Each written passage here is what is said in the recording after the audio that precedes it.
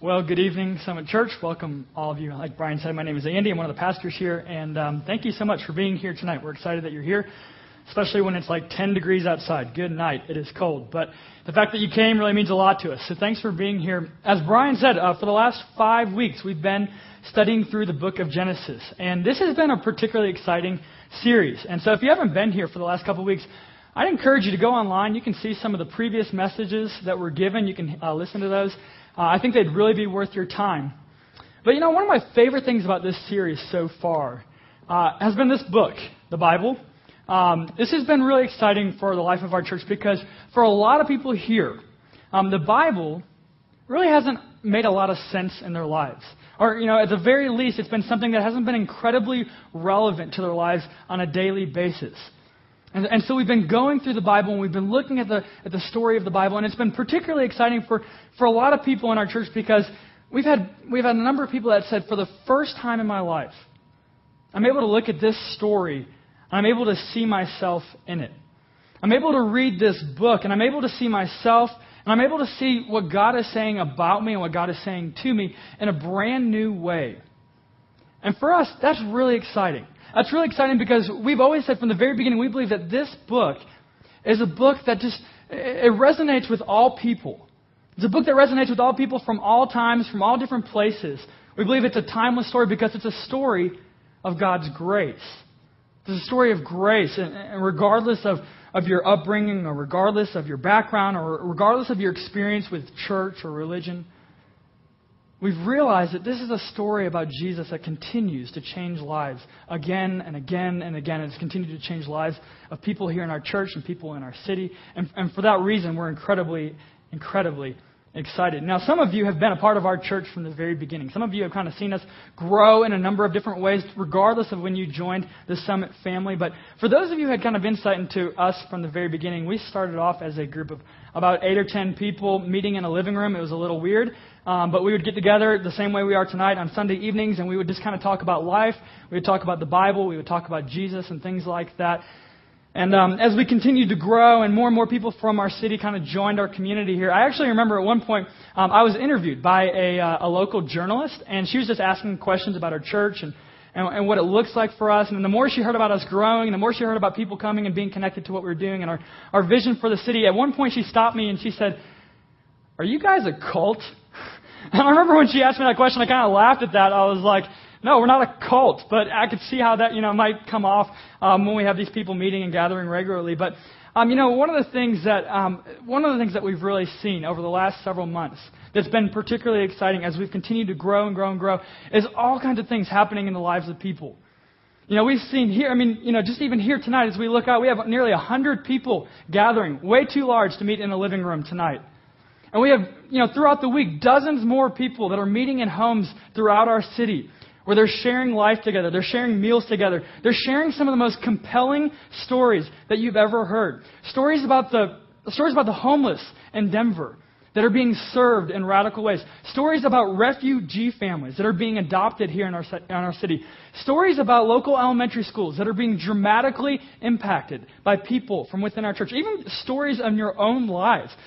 Many of you were here just a few weeks ago when we baptized a number of people right here in a horse trough because that's all we could afford.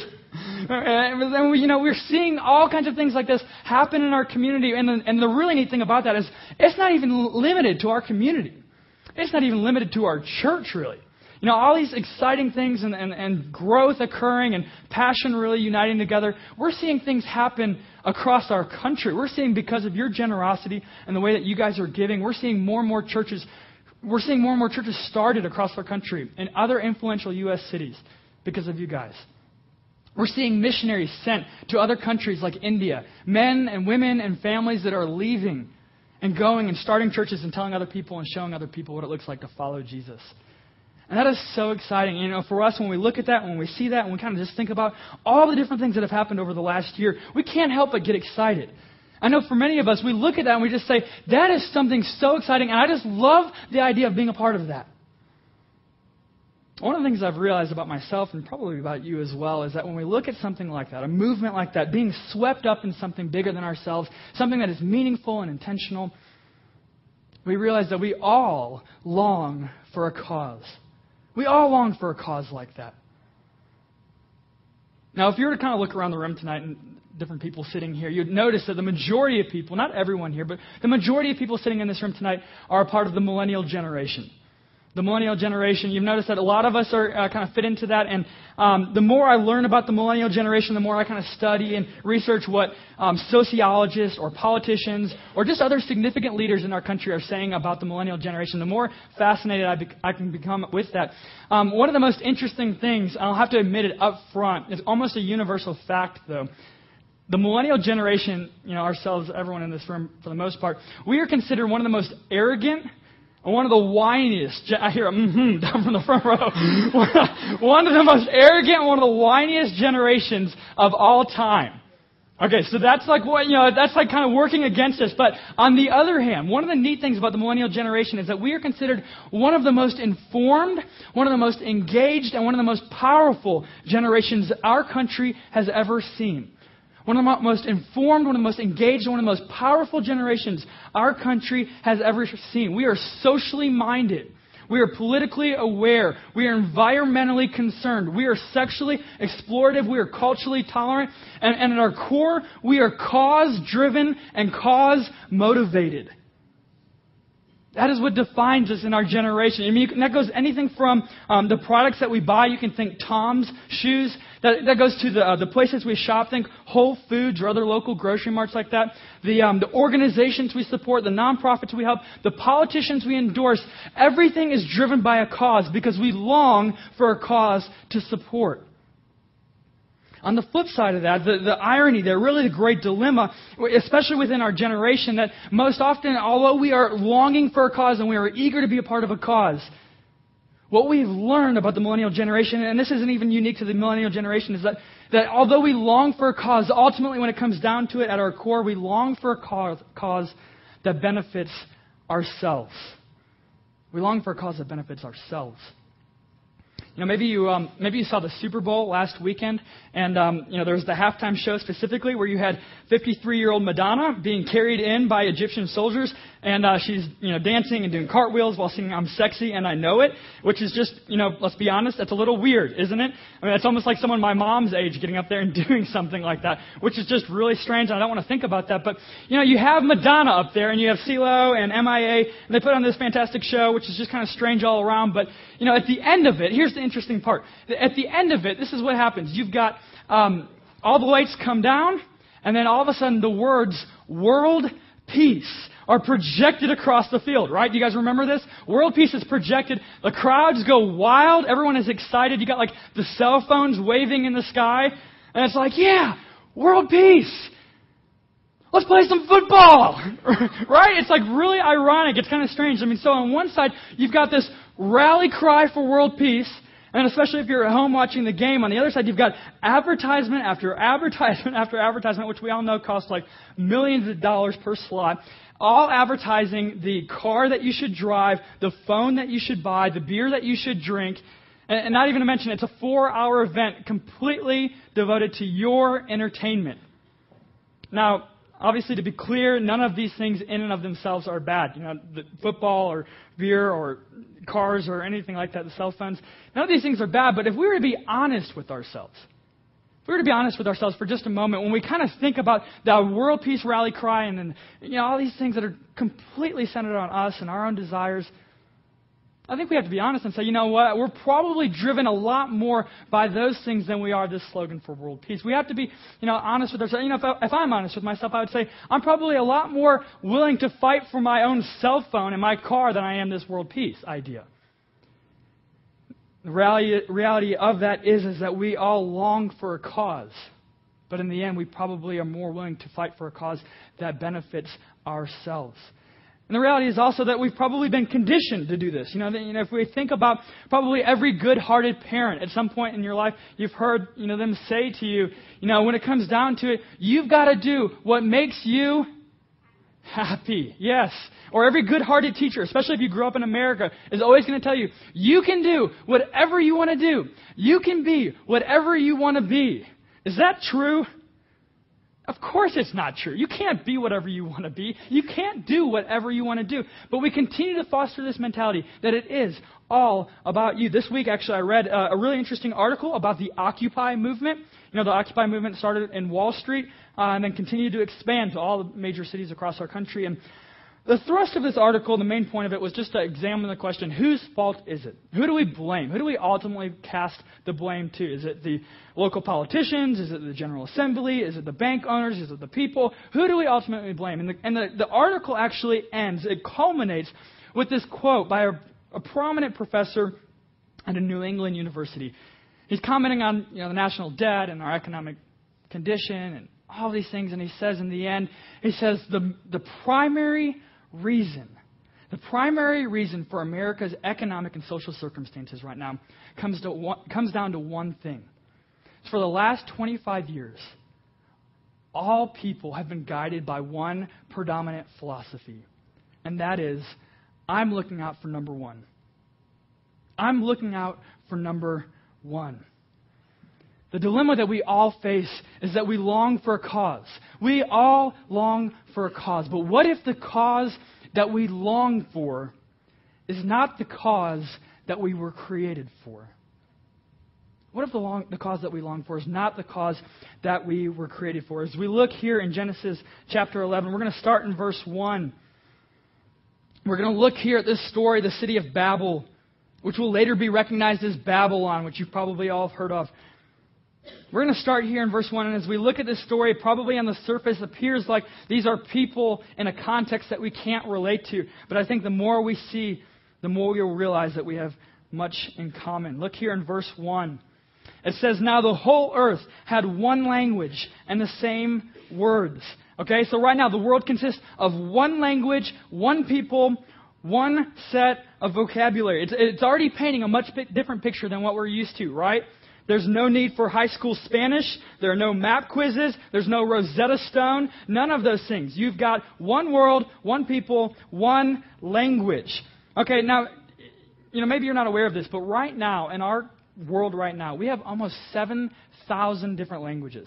7,000 different languages that circle around our globe. And behind every single language, there is a unique culture, a unique set of beliefs, a unique system of government, just a unique way to do life. And Language is that thing that unites people. Language is how people understand one another, how they're intimate with one another, how they dialogue with one another, how they make sense and provide a framework for reality. Language, you can tell, is very, very powerful for uniting people. But what we're seeing here, actually, at the beginning of chapter 11, is the beginning of a great cause. It's the beginning of a great cause. You see the words here, the whole earth. It had one language, the same words. As one people, they migrated together. And then in verse 3, look at verse 3. It says, and they said to one another, come, let us make bricks and burn them thoroughly. And they had brick for stone and bitumen for mortar. Then they said, come, let us build ourselves a city and a tower with its top in the heavens. And let us make a name for ourselves, lest we be dispersed over the face of the whole earth. Basically what happens is you get this group of influential leaders, charismatic men and women come together and say, okay, here's the problem. We're growing, we're crowded, so we're moving. We're going to settle over here on this plain, and we're going to start building from day one. And it is going to be glorious. We are going to build in such a way that it is going to revolutionize the way that you think and revolutionize the way that you live. From the architecture, from the cityscape, from everything, from the very ground up, you are going to be amazed. We are inviting you into this opportunity. Are you in or are you not? Do you see what's going on here? This is a movement that is created. This is a cause that has been started. They are being invited into this. They're saying this is meaningful. This is important. This is essential. You should join. You should be a part of this because all of us long for that cause. The problem is the Babylonians had neglected the great cause that God had already established. The Babylonians had neglected the great cause that God had already established here. If you remember back, even Genesis 1, God creates Adam and Eve, and the very first words He says to them, be fruitful and multiply. Yeah, be fruitful and multiply. Fill the earth, increase in number, scatter. That is the great cause that God has been calling His people to from the very beginning, inaugurated at day one. That is God's cause. Scatter, fill the earth, so that as God's people scatter and move and continue to fill the earth, they're able to sing His praises and tell other people about how good and how great God is. A few chapters later, after Noah gets off the ark and the flood resides, the same words are echoed to His people. God says to them, be fruitful, multiply, fill the earth, increase in number, scatter. Scatter. Don't settle. Don't settle on a plain. Scatter and fill the earth. But what happens is the same thing that often happens in our own lives. The Babylonians look and hear that and they say, you know what, God's cause is getting in the way of our cause. God's will is getting in the way of my will. And that's the problem that we continue to face. But we see God actually intervene. And let's see how God responds to this situation. If you look down in verse 6. Verse 6, and the Lord said, behold, they are one people, and they all have one language, and this is only the beginning of what they will do. And nothing that they propose to do will now be impossible for them. Verse 7, come, let us go down and there confuse their language, so that they may not understand one another's speech. It's as if God is looking down on the people here, and He's saying, they are united. These people are united, and they are united against me. They have taken up their cause. They have rejected my cause. They are walking away from me, and I need to intervene. Because here's the thing, as I'm looking down on my people, and I'm thinking, and I'm watching, and I'm seeing what they're doing, I love them. And because I love them, I'm not just thinking about them. I'm thinking about generations of people that will follow in their footsteps. And because I'm not just thinking about today, I'm thinking about thousands of years into the future, I know that I have to intervene because these people are great, they are united, and they are capable of messing up their lives and messing up the lives of people around them. And because I love them, I'm going to intervene, and that's exactly what He does. And you can just imagine in this moment, as he goes down, he's contemplating, what am I going to do? And I'm not going to flood the earth because I already promised I'm not going to do that again. So here's what's going to happen. I'm going to go down and I'm going to confuse their languages. This is actually going to be a little funny because I'm going to come down, I'm going to confuse their languages. I'm going to give them multiple languages to speak so that tomorrow morning when they go to work, they're going to show up and they're all going to speak so many different languages that they won't understand a word anybody is saying. And this will force them to scatter. This will push them away. They will get nothing accomplished and they will have to leave. And you can only imagine how frustrating this must be. I mean, you think about the Babylonians here. They're creating, they're building, they're starting this project. They're saying, God, we had this plan. We had this great plan. We were making progress, and then you messed up all our plans. Some of you can probably resonate with that. I want to get this degree. I want to get this job. I want to date this girl. I want to marry this man. I want to have this life. And God, you keep messing up my plans. Or everything was going perfectly for the first time in my life. I was on the fast track to success. And then all of a sudden God came in and He messed up everything. Some of us can resonate with that. And we have to ask ourselves the question, could it be possible that one of the most loving and gracious things God could do in your life right now is intervene by messing up your plans?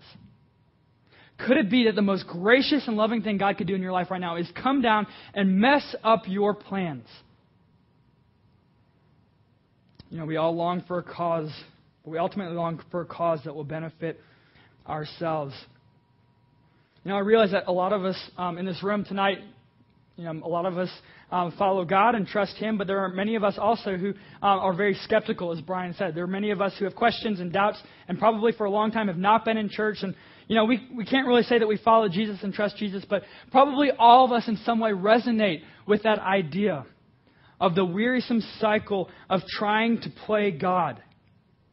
That cycle that we get stuck in where I make the plans, I define success. I am the one who takes advantage of every situation, every job, every relationship to use it towards my advantage because I'm convinced that I can do that. I am good enough. I am talented enough. I am righteous enough. I am intelligent enough. I am attractive enough. And eventually we come to that point We come to a point. Everyone always comes to a point. When you lay your head on the pillow, when that dead-end relationship continues to show it's not going anywhere, when your job security no longer seems secure, it comes to a point where you begin to be honest with yourself and say, you know what? As much as I thought I had power over every aspect of my life, maybe I don't.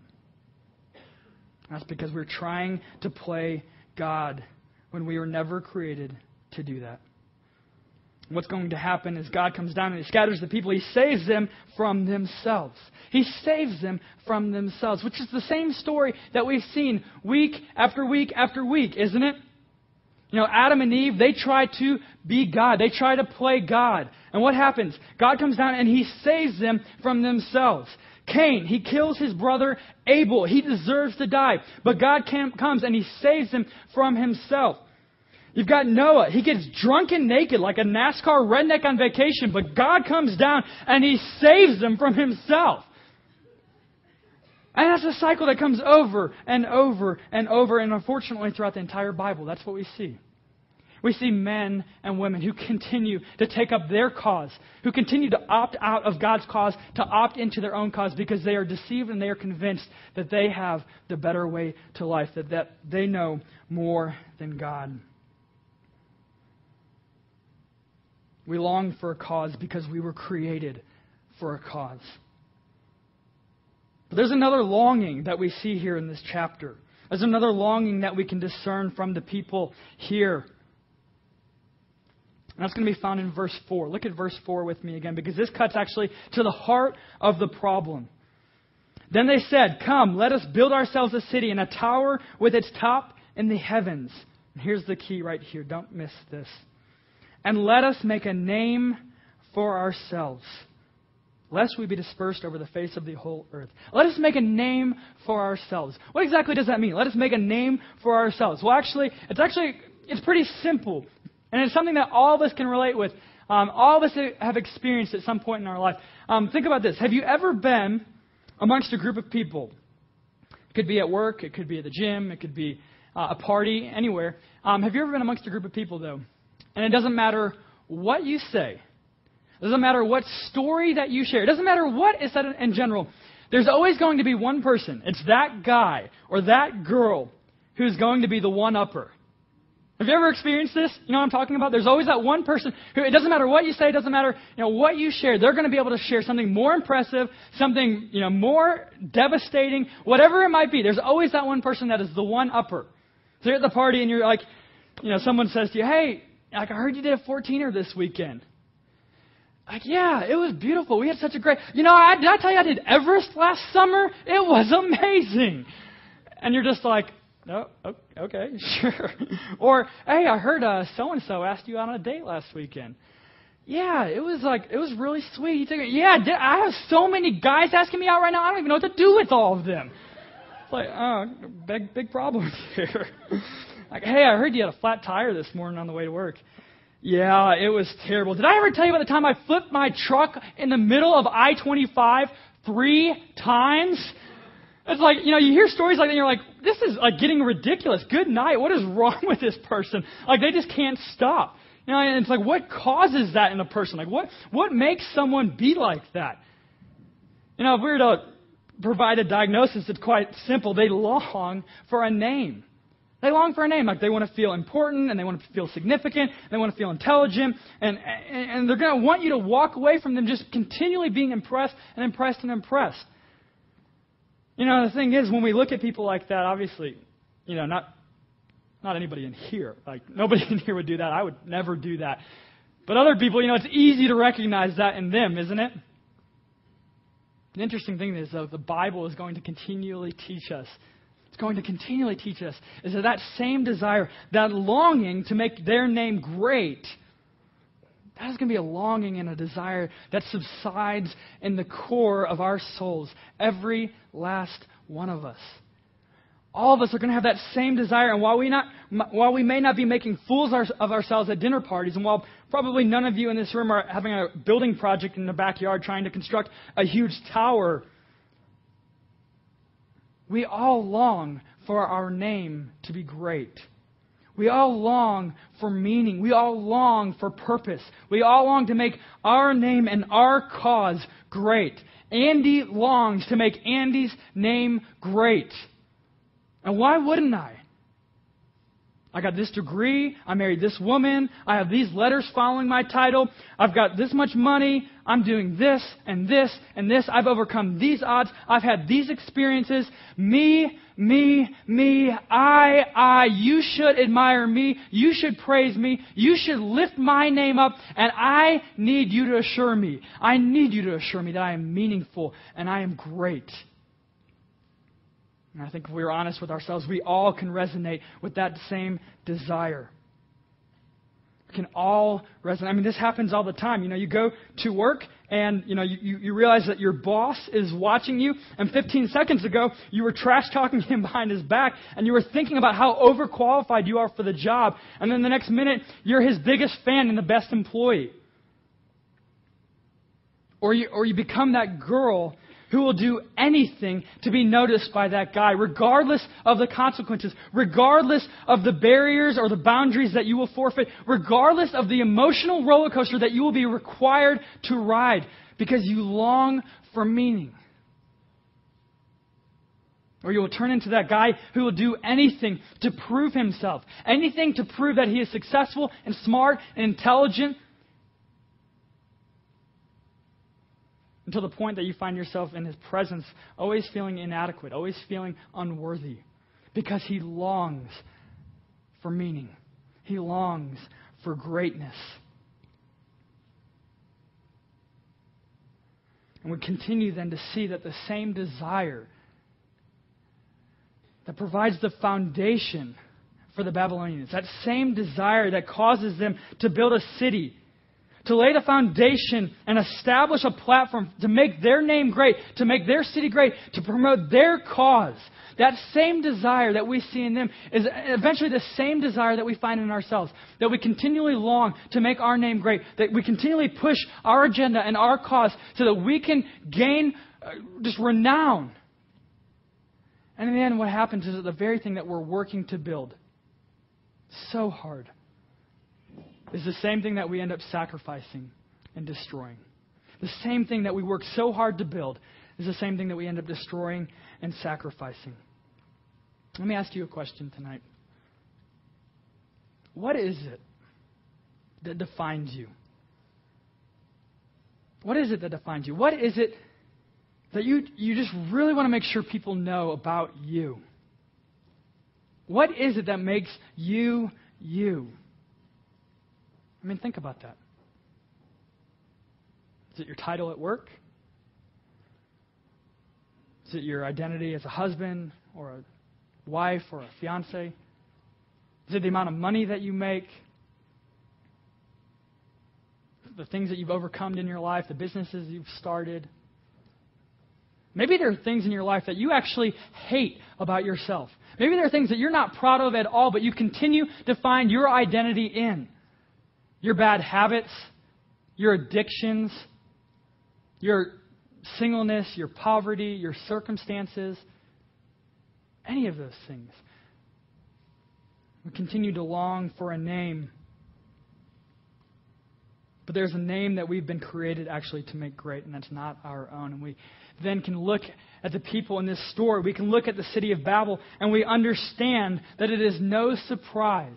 It is no surprise that the people in this story will have to continue building and building and building to make their city great. And they will continue to have to make that tower higher and higher and higher, because the pursuit after your own name is a pursuit that never ends. It's a pursuit that you have to continually work at, a pursuit that you can never quit at, a pursuit that you can never rest from. Or you'll never be satisfied and you'll never be content. Which is the very reason why we need God so desperately to come down into our lives and destroy these cities that we've created for security and identity. And that's exactly what's going to happen as we look at verse 7. Look at verse 7 here. It says, "Come, let us go down. God is saying, I am watching these people and I love them and I have to intercede for them. Come, let us go down. We are going to get involved in the lives of these messy people because I love them and I'm going to be gracious to them. Come, let us go down. Which in the end will be the exact same thing that Jesus does on our behalf. As Jesus is sent then into this world, the same way God comes down to intervene in the lives of these people, to scatter them for their good, for their safety, for His glory, is the exact same thing that Jesus will end up doing. He'll leave His throne in heaven and He'll come down before the people and He'll say to them, He'll offer this invitation, He'll extend to them this invite saying, you don't have to kill yourself fighting for your cause. Because I'm going to die for God's cause and for you. You don't have to work so hard for your name and your identity to be established. But you can rest in my identity and what I've already done for you. And that is the message. This is a story of grace that we see in Genesis 11. As we look at the city and the Tower of Babel, what we realize that this is not a story ultimately that's about a city. It's not a story about nations or languages or countries. But like all the stories that we continue to look at, this is the story about Jesus. This is a story about Jesus breaking into our world. In the most gracious and loving way, He comes to us and He offers this invite and He says, quit fighting. You can join my cause. You can take my name. And God being merciful then in the form of the man Jesus Christ, He comes down. Jesus comes down. And He takes up God's great cause. He lives the life that we should have lived. He dies the death that we deserve to die. He takes our punishment. He loses His name. The name of the righteous one, the loved one. He loses that name so that we can have it. As His people.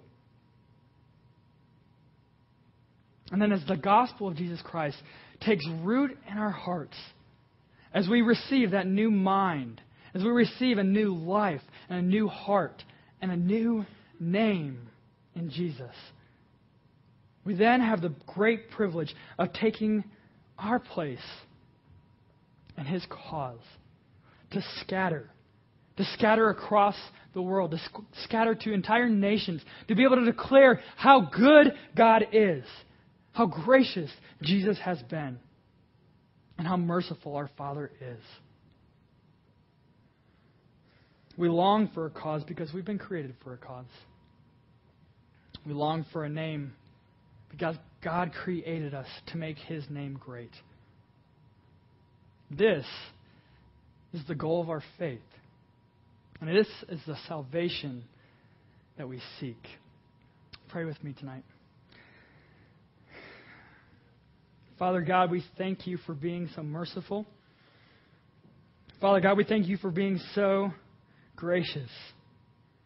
Lord, as a people that are often united against You, we are united against You and we are committed to our own cause. We are committed to making our name great. Father, because You love us so much, You are willing to intervene. You are willing to come down. As You sent Your Son Jesus to come down to intercede on our behalf, to intervene for us, Father, we recognize that You've given us the greatest gift one could ever give. And in You, it's that we find our life, we find freedom, we find our salvation. God, we find our name. We find our name as Your children, as sons and daughters of the Most High, as co-heirs to the throne of Christ. God, we give You praise and we thank You for the way that You've continually demonstrated Your grace from the very beginning of Your Word, as it continues from story to story to story. Father God, we love You and we thank You and we give You all the glory for all that You have done. Amen.